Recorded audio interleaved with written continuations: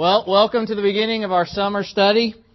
You didn't know that you were here for that. You got the bonus round. You'll remember last year we did the hard sayings, and this year we've got another study. It's the story of the gospel, the story of salvation, and I'm going to start the study tonight with a question for you, and it's not a hard question. It's a pretty broad question, and the question is this: what is the matter with us? What's wrong? And when I say what is the matter with us, I mean with all of humanity. What's the problem?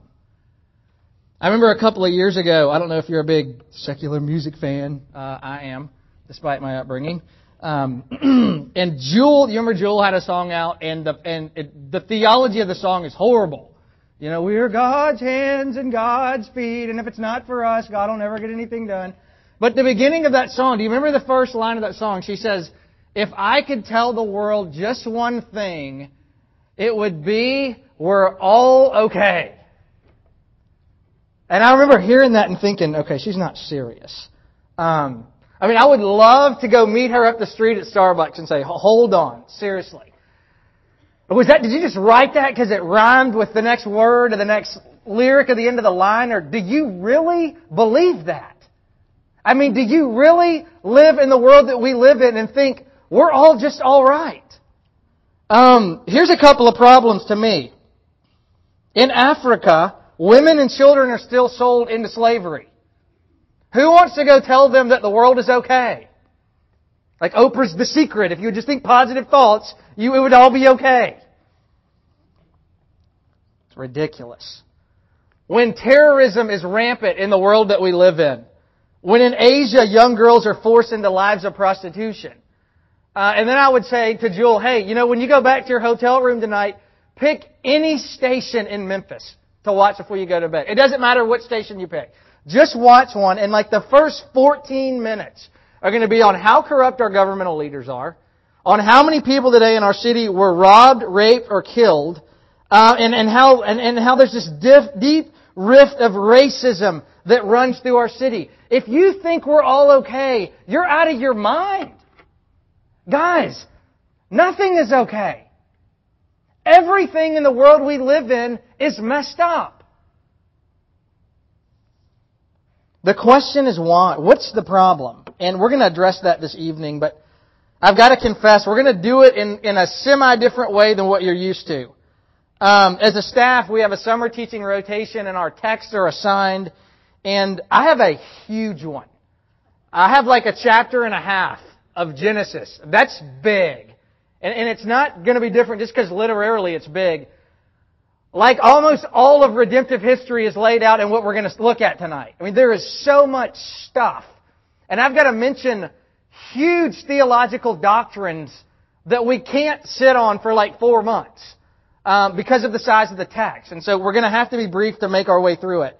I just want you to know my goal is to lay the foundation of the summer study. And in doing that, we're going to answer the question, what is wrong? And in doing that, we're going to answer 2 questions. Why do we need to be saved? And what do we need to be saved from? And I think once we answer those, a light bulb's going to go on into what's wrong. It's not difficult to find out. So here's what's going to be different. Because this text is so big, if I read this, you're all going to be gone.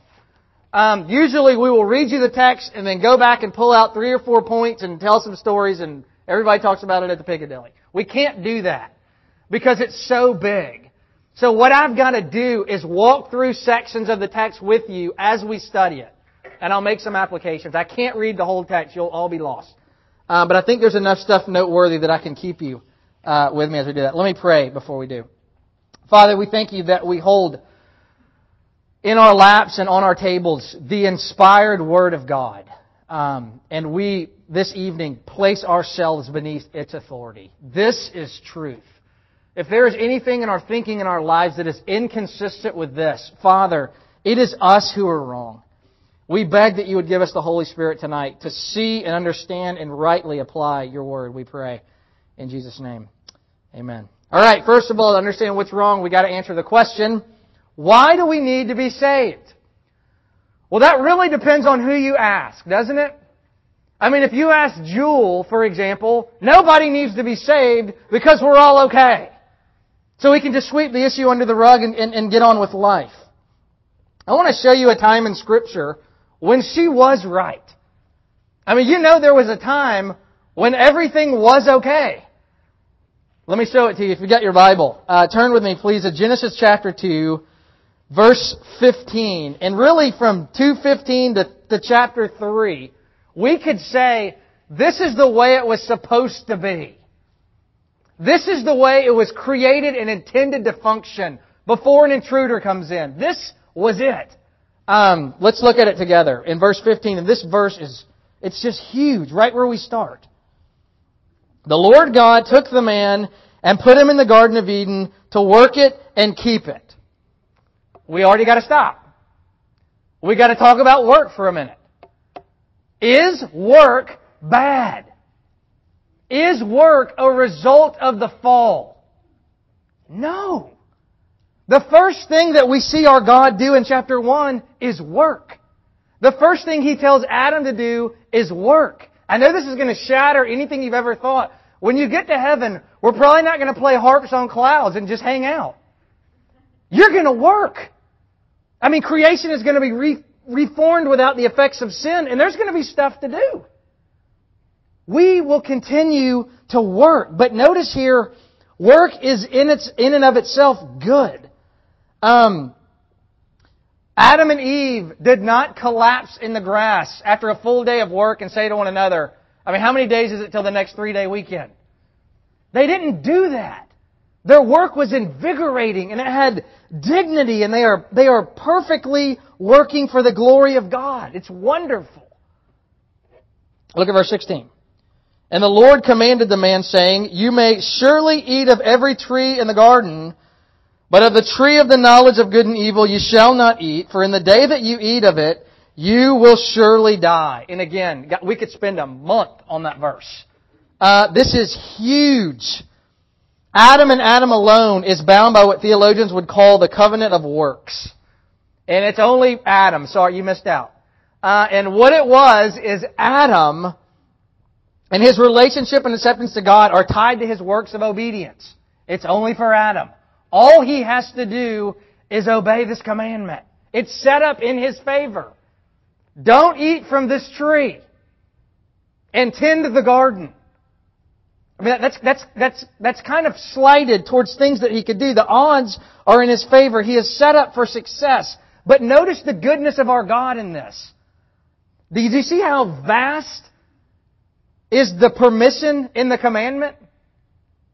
You can eat of all the trees in the garden except for this one. Isn't that different than the way that you were brought up and the way that you related to rules? Is there more freedom or restraint in God's rules that He places on Adam? There's way more freedom. Way more freedom.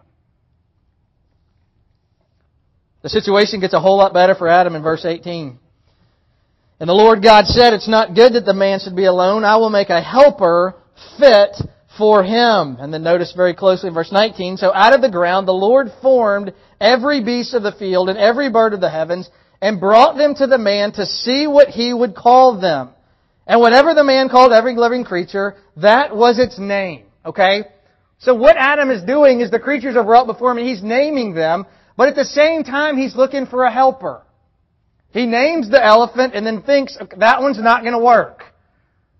So he spends an amount of time doing this, and he goes through all of creation as God forms the animals and names them, and he can't find anything that's a suitable match. Nothing is an acceptable helper. Look at verse 20. The man gave names to all the livestock and the birds of the heavens and to every beast of the field, but for Adam there was not found a helper fit for him. So the Lord God caused a deep sleep to fall upon the man. And while he slept, took one of his ribs and closed its place with flesh. And the rib that the Lord God had taken from the man, He made into a woman and brought her to the man. There, again, so much is going on. I wonder how many people think about this. Even the next wedding you go to, the father of the bride there almost might not be a time when he does something more like God does with the church than what he's doing. The father makes Eve from Adam and then brings her to Adam.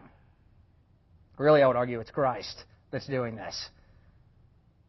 makes Eve, and then he brings the woman to Adam. And notice Adam's response. This is so amazing. Look at verse 23. Then the man said, "This at last." I mean, he is so excited and so full of joy and so full of ecstasy. Nothing else in creation worked until now. This at last is bone of my bones and flesh of my flesh, and she shall be called woman because she was taken of me. Now, a quick side road. Look, I don't want to be mean. This is going to sound awful unless you know who I am. I'm glad if you have a bumper sticker on your car that says, "I love my wife." I promise I'm glad for you. But to me, that's like having a bumper sticker that says, "I breathe oxygen." I mean, we do. Of course you do. But really, you get into this verse. If you really have ever wondered why it goes past the bumper sticker, why should you love your wife? Here's some good application for you. There is more dignity given to womanhood in these couple of verses. Why should we cherish our wives? One is that she is made for you, because nothing else in all of creation is fitted for your need. If you saw the movie Jerry Maguire, it's so cheesy when he walks in and says, "You complete me," and all that jazz. But it's true. Men, as macho and as whatever as you think you are incomplete without her at this point in the story. She brings value and dignity that there's something missing that you don't have. She should be cherished. She should be treated and loved as such. Each needs the other for their wholeness. And then Adam declares her in verse 23 to be woman, which literally means she was made from me. And then in verse 24, you get the mandates for marriage. Therefore, a man shall leave his father and mother and hold fast to his wife, and they shall become one flesh. And I want to pause before we get to verse 25. I think you understand that. The leaving, cleaving, and becoming one flesh. Now, what's beautiful here is verse 25, because it's going to change in a minute. And the man and his wife were both naked and were not ashamed. Now, we hear the word naked, and it's like, ooh, like a bunch of school kids. I mean, they were really naked in everything they did. They worked together naked. They played together naked. Everything they did was naked. There was just a bunch of naked going on in the garden. That's all you can say at this point.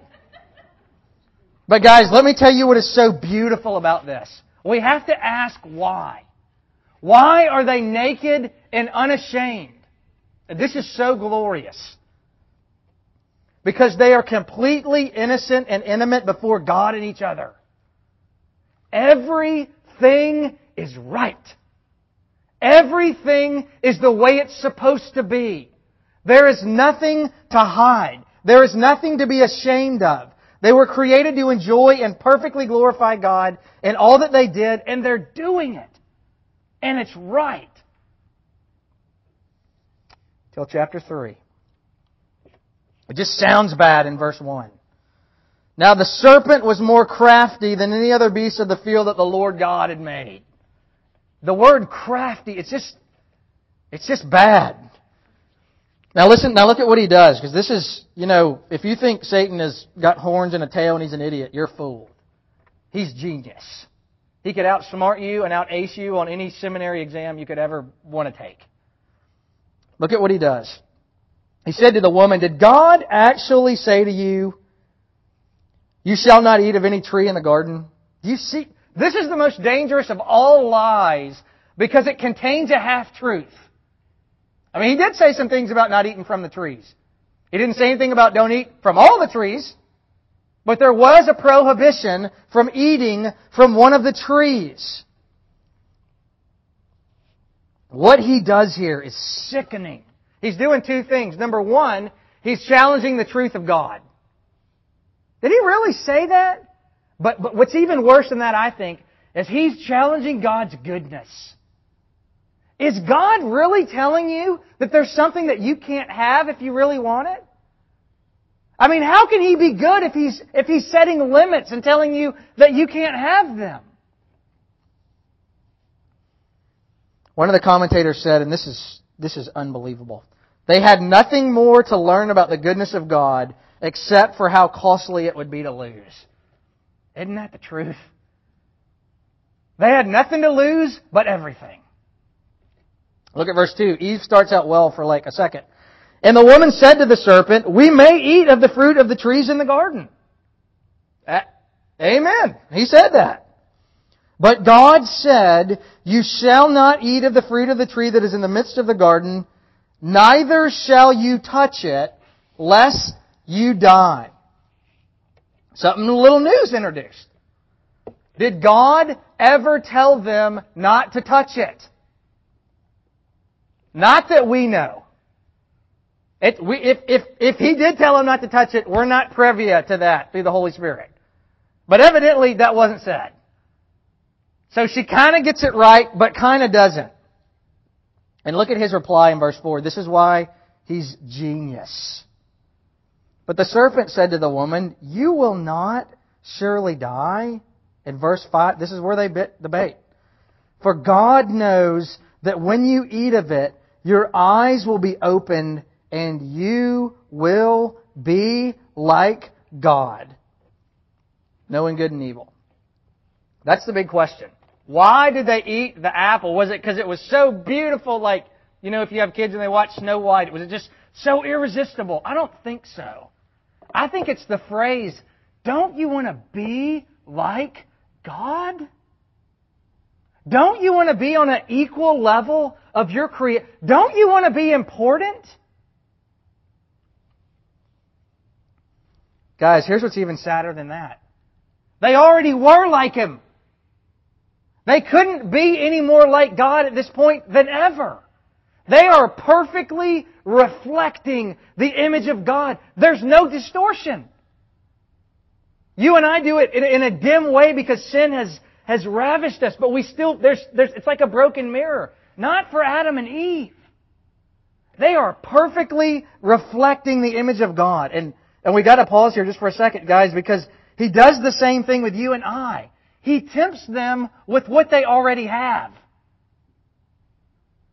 We are so tempted and enticed by materialism and consumerism and all these things that'll make us happy when in reality, we already should be. And in verse 6, they eat it. Why do they do that?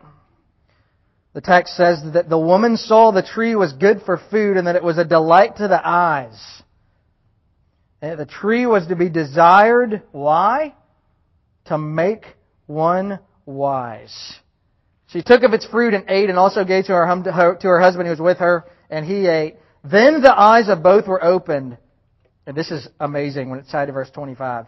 And they knew they were naked. And they sewed fig leaves together and made themselves loincloths. That is so amazing. Guys, obviously we have before us the reason why we need to be saved. Hopefully you knew the answer before you got here. The reason why we need to be saved is because of sin. But what is sin? What is it? I had a Jehovah's Witness on the bottom of my driveway today that couldn't tell me. What is it? It's perfectly illustrated in this text. Sin at its core is rebellion against God. All of it can be traced to that. Sin, ultimately, is rebellion against God. Our first parents in the garden traded glorifying God with rebelling against Him and wanting to become His rival. And we all bear their sin. It's the doctrine of original sin. Because of our parents, we all are now born sinners. We are all born rebels against God. And you probably don't like that. Let me tell you why you have to, if you like your Bible. Even if you don't, you still have to like it, because it's truth. Psalm 51:5, David writes, Behold, I was brought forth in iniquity, and in sin did my mother conceive me. How do you argue that? I'm born in sin because I inherited it from Adam. It says in Romans 5:12. This is the way I'm born. This is the way I'm made. Guys, the cause of the mess is sin. We are all universally guilty and all need a Savior. And the reason why is because we're all sinners. We are all rebels against God's glory. Meaning we all want the glory on our own. At the core of our humanity, we want life to be about us. And we want to rob God of His glory and have it for ourselves. Guys, that's the problem, and you're helpless to do anything about it. Now let me tell you why you need to be saved. What do you need to be saved from? And we see that in the rest of chapter 3. First in verse 7. Then the eyes of both were opened, and they knew that they were naked, and they sewed together fig leaves and made loincloths. I hate doing lists, but I think there's 5 things we're about to see that we need to be saved from. The first is their guilt and shame.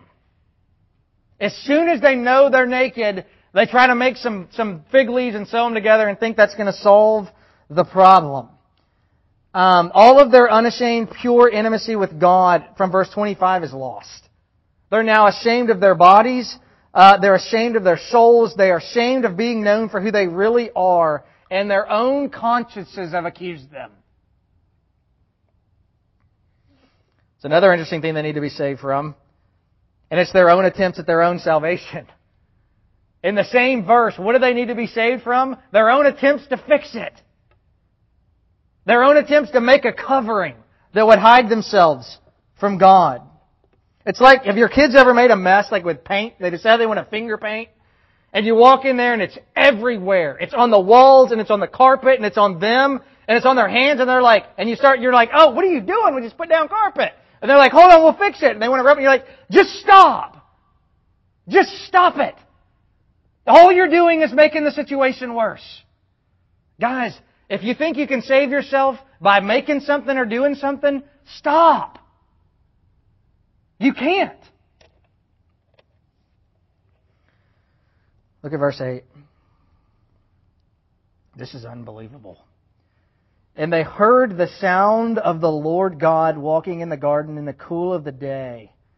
And the man and his wife hid themselves from the presence of the Lord God among the trees of the garden.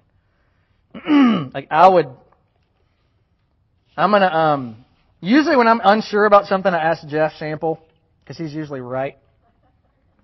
And he agreed with me here. I think what's unbelievable about this is probably a pre-incarnate appearance of Christ. I think. Who is walking with him in the midst of the garden? Possibly and probably a pre-incarnate appearance of Christ. And one commentator says, I don't know if he's kind of taking some liberty, but he could be right. Listen to what he says. Since God was their close friend, we would assume that they undoubtedly ran out to meet Him, eager to converse with Him about the day's events. I mean, imagine what it must have been like to walk with Christ and to enjoy His fellowship uninhibited by our sin. But now all of a sudden they got to run and hide. I mean, something is different. Look at verse 9. But the Lord God called to the man and said to him, where are you? Obviously he knows it's rhetorical. And in verse 10, he said, I heard the sound of you in the garden and I was afraid because I was naked and I hid myself. The third thing that you need to be saved from is fear. And that's a brand new emotion for our first parents. They had nothing to be afraid of to this point until they sin. And the first thing that they're afraid of is their Creator. And then this verse 11. I don't know if this is this. If you've seen the movie, what is The Lion, the Witch, and the Wardrobe? Verse 11 so reminded me of something you would see Aslan say in the movie because I think it's so depicted. Look at what he says. He said, "Who told you that you were naked?" How would you like to have been at that event? We hid ourselves because we were naked. Really? Who told you that you were naked? Have you eaten of the tree of which I commanded you not to eat? Did you break the bonds of the stipulations of the covenant of works? Did you? And then look at what our stellar example of manliness does in verse 12. The man said, the woman you gave to be with me, she gave me the fruit of the tree and I ate it. Now most people think Adam is blaming Eve. He's not. Adam is so in love with Eve, it's the reason why he does what he did. I mean, what if Adam could have seen her bite the apple and go, wait a minute, and ran and found God. I think he is so in love with his bride, because there's nothing else like her, he'd rather follow her into this than be separated. That's just an opinion. But notice what he says very closely. He doesn't blame her. He blames God. The woman that you gave me. This is your fault. You're the one that made her and gave her to me. This isn't my fault. And it's not her fault. It's yours. And then God questions Eve in verse 13. And the Lord God said to the woman, "What is this that you have done?" And the woman said, "The serpent deceived me and I ate." So Eve follows the serpent and Adam follows Eve and nobody follows God.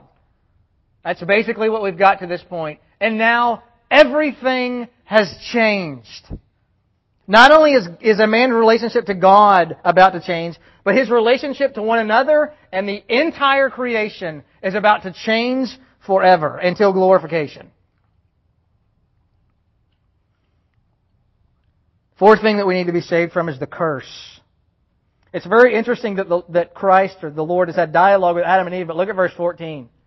And the Lord God said to the serpent, He doesn't ask the serpent, "Did you deceive them into eating of the fruit? Have you come in as a parasite into this thing that I've created and called good?" There's never a discussion. He just gives him a sentence. If you have this dualistic concept of good and evil in Star Wars and God and Satan in your mind, you can't have that. He's so inferior to the things of God.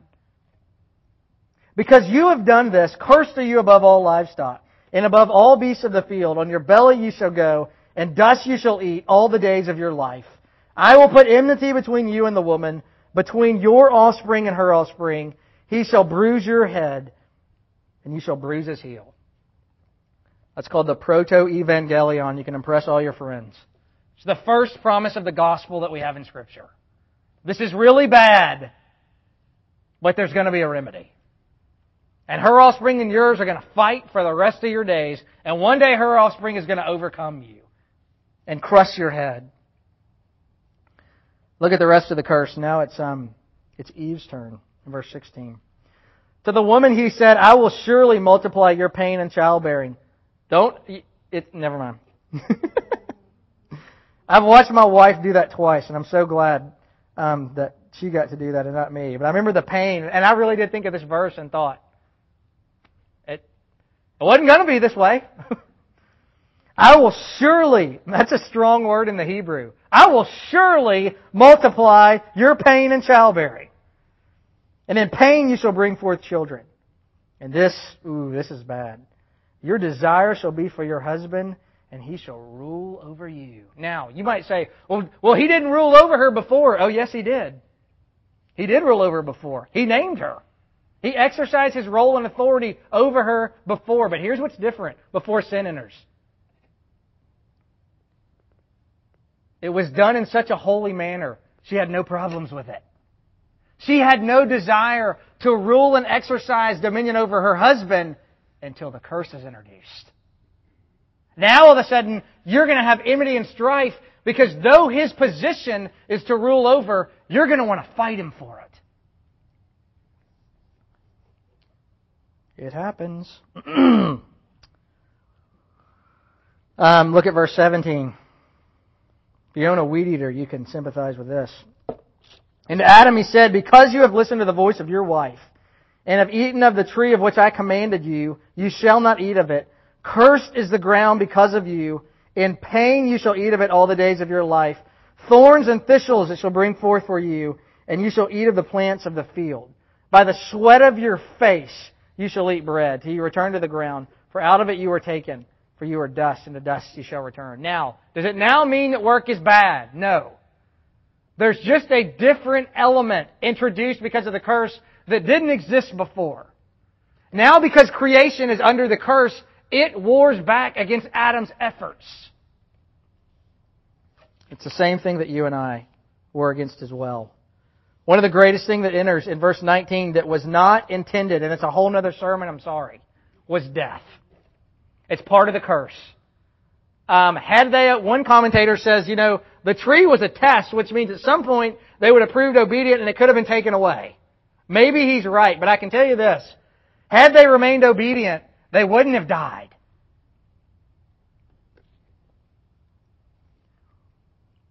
Verse 20, Adam officially names his wife Eve because she was the mother of all the living. That's what Eve means. She's the first. And in verse 21, and the Lord God made for Adam and for his wife garments of skin and clothing. And we're like, great, now they have clothes. Do you know what that's saying? The whole Old Testament sacrificial system is foreshadowed right there. And the whole Old Testament sacrificial system's culmination in Jesus Christ is right there. The first animal that we know that had to be killed, God kills to cover their sins, foreshadowing this is just temporary. I want to provide something better that'll cover your sin and your shame and your guilt once and for all.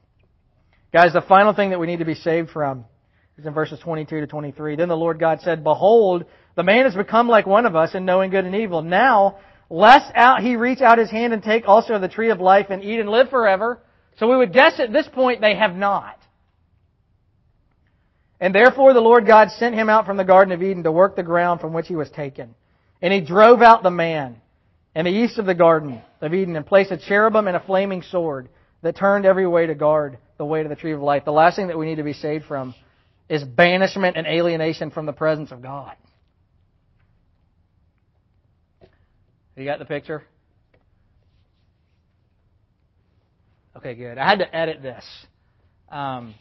It's some great Renaissance art. There is genitalia in the picture, which is horrible. And I don't know about art. I asked some people, they didn't know either. You would think by this point in the story, you would know they got on coverings. Kind of important. But I didn't want to offend any of you. What I want you to see is look at their faces. Because the artist, he so encaptures it in their faces. I mean, look at the anguish of Adam. He knows they've blown it. They are ruined.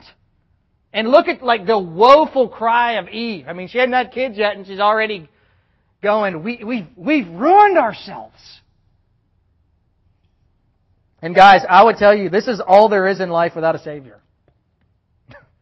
This is the best you can hope for. This and some common grace here and there. You can't have a higher plateau in life than this. There is no hope of making all things right with one another and with God aside from His work on our behalf. But I want to close with a glimpse of hope, even though I can't tell you the rest of the story, because then you wouldn't come back all summer. We could end here and it's bad. But guys, you know the rest of the story. There is a life to come when all things will be made right as they were before verse 6, but it's going to be better. Because there is a guarantee that this will never happen again. There isn't any more testing because Christ passed it. Salvation ends not merely in returning to paradise, but home. Glory with our God. We see the ultimate consummation of that in what we study, and I'm going to read it to you and we'll close. In Revelation 21. Then I saw a new heaven and a new earth, for the first heaven and the first earth had passed away, and the sea was no more. And I saw the holy city, the new Jerusalem, coming down out of heaven from God, prepared as a bride adorned for her husband. And I heard a loud voice from the throne saying, Behold, the dwelling place of God is with man. And this really, I think, sums up all the Bible in this one verse. He will dwell with them, and they will be His people. And God Himself will be with them as their God. He will wipe away every tear from their eyes, and death shall be no more. Neither shall there be mourning or crying or pain, for the former things have passed away. Guys, there is a way in this life when the banished can become accepted and sin forgiven. It's the hope of the gospel of Jesus Christ. Ultimately, you are saved by God, from God. Ultimately, you are saved by God, from the God who can justly judge you. Won't you study further with us this summer and find out how? Heavenly Father, we pause once again to praise You that Your Word is true. And if we stopped at Genesis 3:24, we have no hope. We would all leave and go home and be hopeless. But we bless you this evening for Revelation 21. That a day is coming and our hearts skip a beat when we think about the fact that all things will be made aright. And Father, our hearts don't skip a beat because we think about there'll be no more deadlines or this or that or bills or sickness. Our hearts skip a beat because one day we're going to get you. One day we are going to fully known and be known by you without any taint of sin. And we will dwell with you forever. I pray that you would encourage and minister to your people in light of that. In Jesus' name, amen.